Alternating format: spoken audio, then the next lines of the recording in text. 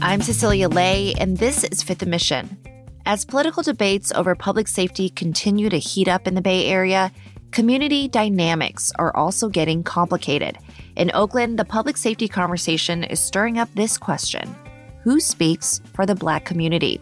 It's also raising another question: how do you balance fighting crime with fighting systemic and racial injustice?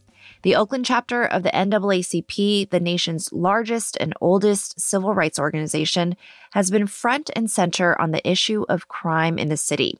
Their demands: more law and order and less progressive policies. Leaders of Oakland's NAACP have blamed the city's spike in crime on progressive leaders like Mayor Sheng Tao and Alameda County DA Pamela Price. The chapter's president, Cynthia Adams, says public safety is a civil rights issue. Remember, this is a civil rights issue. What is going on in Oakland is a civil rights issue. The buck stops with the mayor. But some current and former members of the NAACP are accusing the chapter of hijacking the organization's historical legacy to amplify right-wing talking points and hurting the Black population at large. In a press conference today, the group, who says they support more progressive reform, are accusing members of the local branch of spreading false information, using politicians, and supporting an anti-LGBTQ activist to push right-wing and tough-on-crime agendas. We come together, united. You don't jump on the Republican side and start bashing. This is Trumpinism. Today on Fifth & Mission, Chronicle columnist Justin Phillips joins me to talk about why he believes the Oakland NAACP shouldn't be speaking for the city's Black population, and why he says their talking points are betrayal. Justin believes finding solutions to Oakland's crime issues will require collaboration between the city's progressives and moderates. He'll share why he thinks the Oakland NAACP is making that increasingly difficult. Justin Phillips, always great to have you on Fifth & Mission. Thanks for having me. Justin, the NAACP has advocated for Black civil rights for more than a century. In your latest column, you assert that the historic organization's Oakland chapter is out of step with that mission. And before we dig into all of that, tell me just how influential is the NAACP these days, and how do they continue to shape political discourse both on the local and national levels? More than anything, the organization is still very large. It's still very active on a national scale. It has thousands and thousands of members. So when you look at it that way, they still are a solid benchmark for nationally how a politically engaged Black populace feels about certain things. And so if you just look at their most recent national meeting, they propose a lot of resolutions, just have a lot of really progressive discussions. And it can be everything from, LGBTQ rights or, the organization supporting them. It can be about, how you deal with police violence, reprimanding Black police officers. It can be things in education. The organization itself is still nationally a good representation of Black America that is engaged with what's happening around them and wants to be involved in politics. Now, each local NAACP chapter employs its own strategy to empower the Black community. And in one of your recent stories, you said the Oakland chapter's approach feels, quote, more conformist than revolutionary. Explain that for me. So there's two parts to this.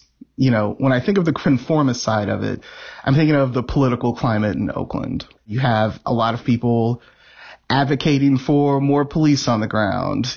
Never mind that the Oakland Police Department has historically never been great at solving or stopping crimes, but they demand more police on the grounds. They want harsher punishments.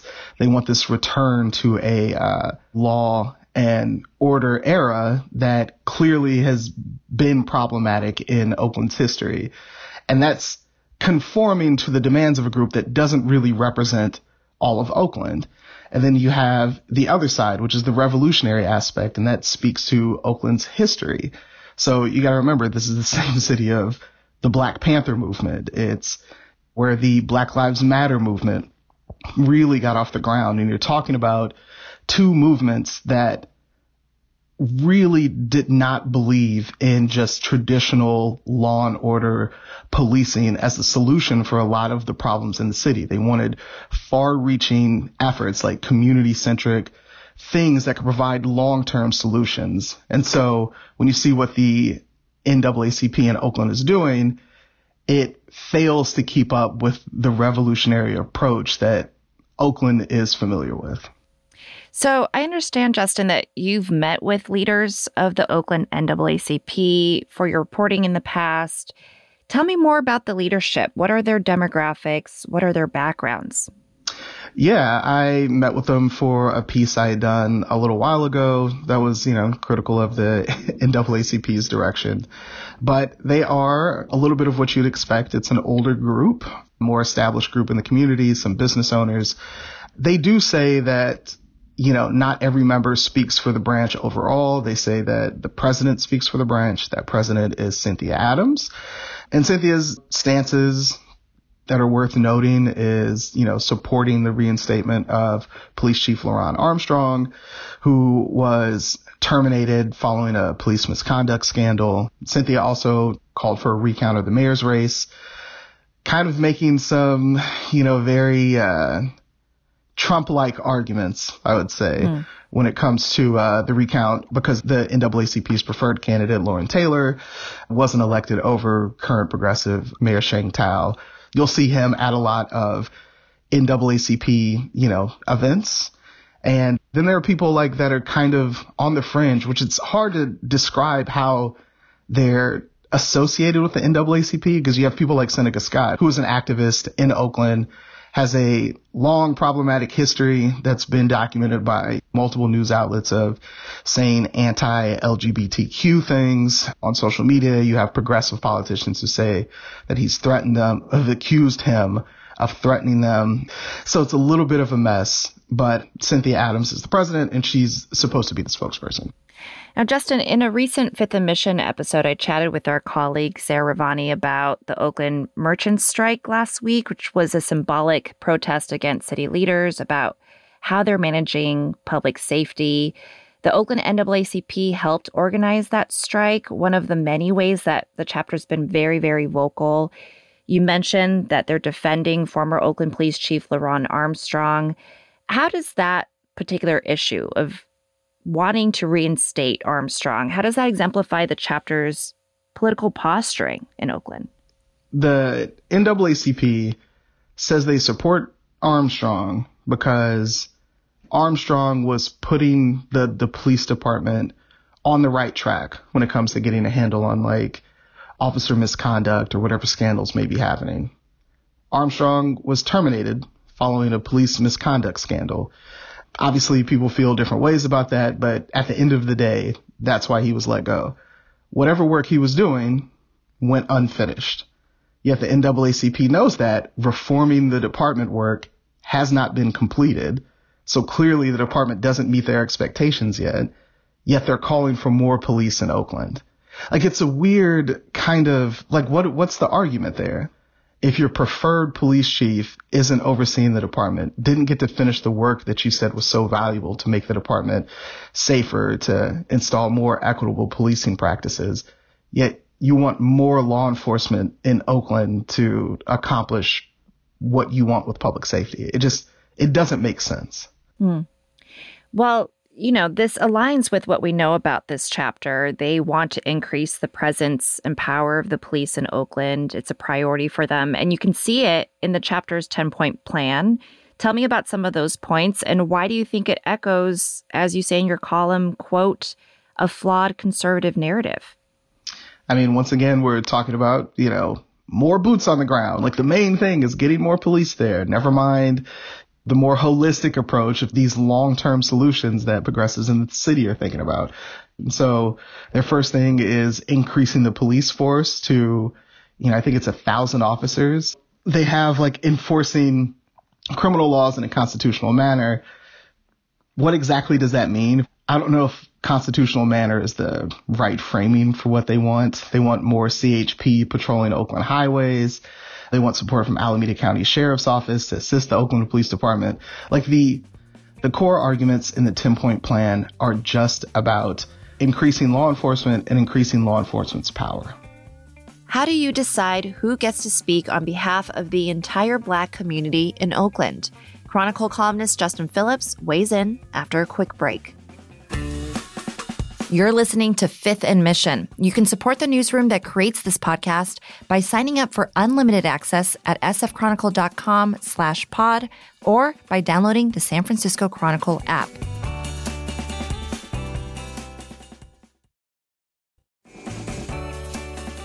Justin Phillips, the Oakland NAACP chapter has gone after Oakland's progressive leaders, in particular Mayor Sheng Tao and Alameda County DA Pamela Price. Tell me about the tactics that the chapter has used to not only criticize them, but galvanize support against these leaders. Look, let's be honest. Criticism for politicians is healthy. They should be confronted when people think they aren't meeting their expectations. But it needs to be a dialogue. And what you have with the NAACP is a firm stance that whatever these people they don't agree with are doing is never going to meet their expectations, that they need to be out. Honestly, the NAACP has had more press conferences in the last year than I've ever seen them have in being out here for, the better part of a decade. And it seems like their activity is directly connected to the fact that their preferred politicians aren't in office. And so you have that stance, but you also have the rhetoric that they're using when they're condemning these politicians. You could see it in their public statements when they talk about progressive politicians, or they talk about woke politicians, when they talk about the defund the police movement, which, by the way, never happened in Oakland, being part of why, public safety is so bad. These are the talking points that you find on Fox News, that you find on Breitbart, that you find on these really conservative news outlets. And it just so happens that the NAACP, when they're making their loudest arguments against these progressives, are finding spaces for themselves on these right-wing sites. They've become a little bit of a conservative media darling. But what they're doing is giving fodder for these groups who want to be able to condemn, Black and brown folks in these cities and blame them for crime.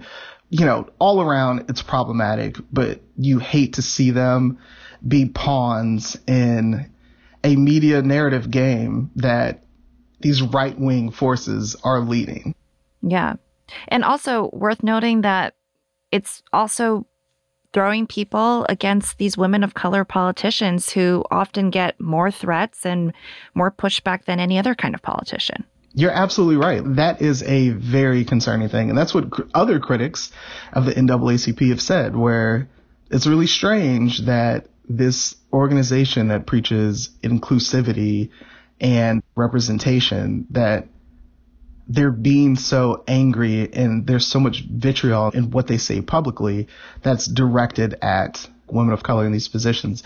And I've written about in the past how women of color in these offices do face a higher number of threats, be it on social media, especially when they're progressives. So, and when those threats come from people on the far right, and the far right sees the NAACP attacking them the same way, those dangerous far right folks think oh, I'm on the right path. I should be doing this.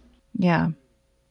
I mean, what do you make of this disconnect between the Oakland NAACP and the city's progressives? Is it a generational divide? You mentioned that the leadership skews a little older, or is it something else? Maybe it's a bit of everything. There is obviously always going to be a generational divide. If the NAACP's leadership stays older, stays predominantly middle class business owners, their concerns are going to be way different than a young Black population in Oakland. But I also think times have changed when it comes to, civil rights activity. Mm-hmm.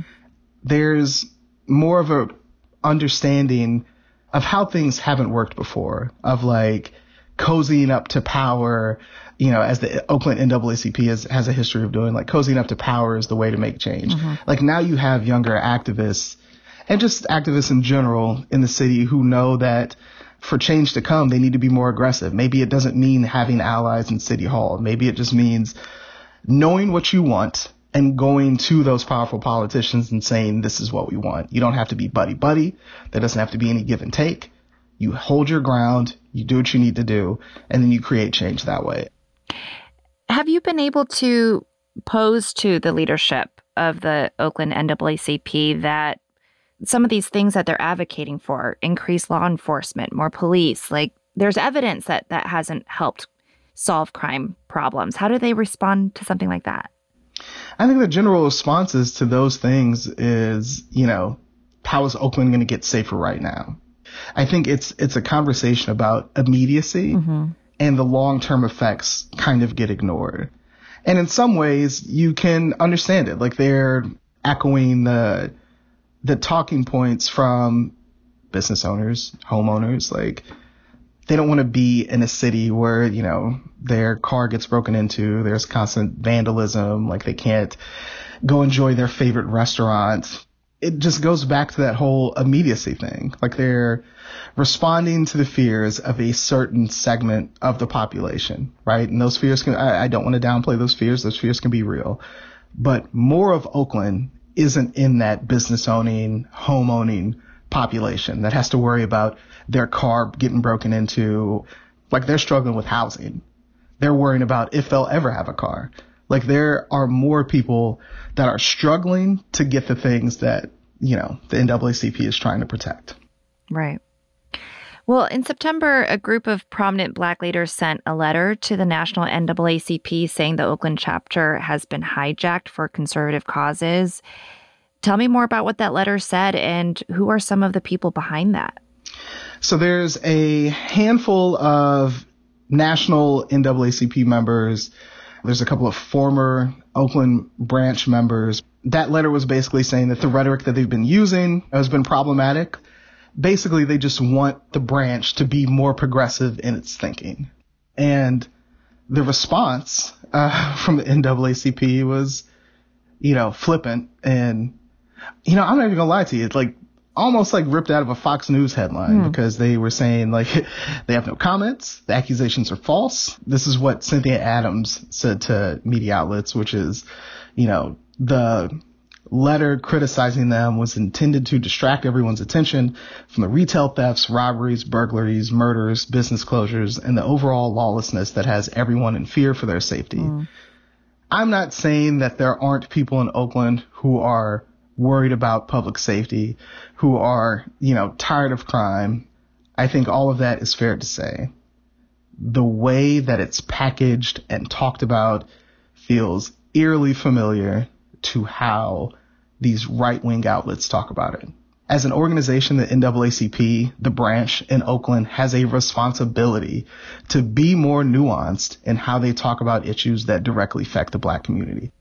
Well, at the same time, the Oakland chapter has gotten support from other local NAACP chapters. San Francisco's Reverend Amos Brown has defended them as well.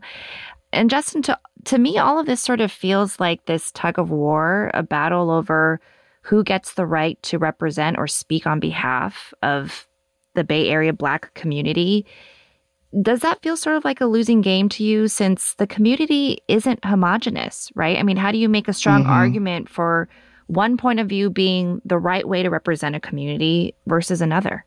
In a perfect world, the NAACP branch in Oakland would have diverse enough perspectives to where we could be like, oh, okay, they got us covered. They're coming from enough, varied standpoints where what they're advocating for covers everybody. But that's not the case. We also have to think about how media reacts to issues in the Black community. Whenever something happens, if it's a Black community thing, they think to go get the NAACP or some community leader. It's also important that what they talk about covers more people, like what they advocate for, the stances they take are more representative of the diversity of the Black experience in Oakland and not just one particular part of it. It kind of sounds like your issue with them certainly may be some of their positions, but it's how they're packaging their positions. It's both, but it's the positions at the end of the day. Like, there are more holistic solutions that are being pursued in Oakland that aren't just increasing a problematic police force. There are people who are on the ground doing community work. Like, we have, the Department of Violence Prevention in Oakland. You have violence interrupters working on the street. You have all these things. Now, imagine if you had these violence interrupters getting paid a decent, amount to where this was their job. Like, imagine if we invested in these other solutions the way we have historically with law enforcement. What could happen? Yeah. We know what happens when we go down the path that the NAACP is trying to lead us down. What if we chose a different path?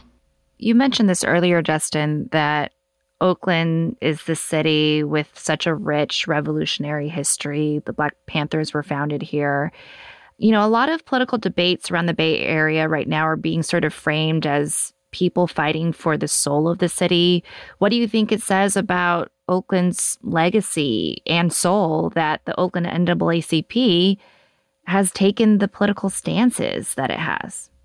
More than anything, it shows I know people won't like this, but it shows the division between, even in the Black community, between the haves and the have-nots. One of the critics of the NAACP branch in Oakland said it's a classist organization. These are business owners, people who are established, middle class, they're concerned about things that are directly related to them.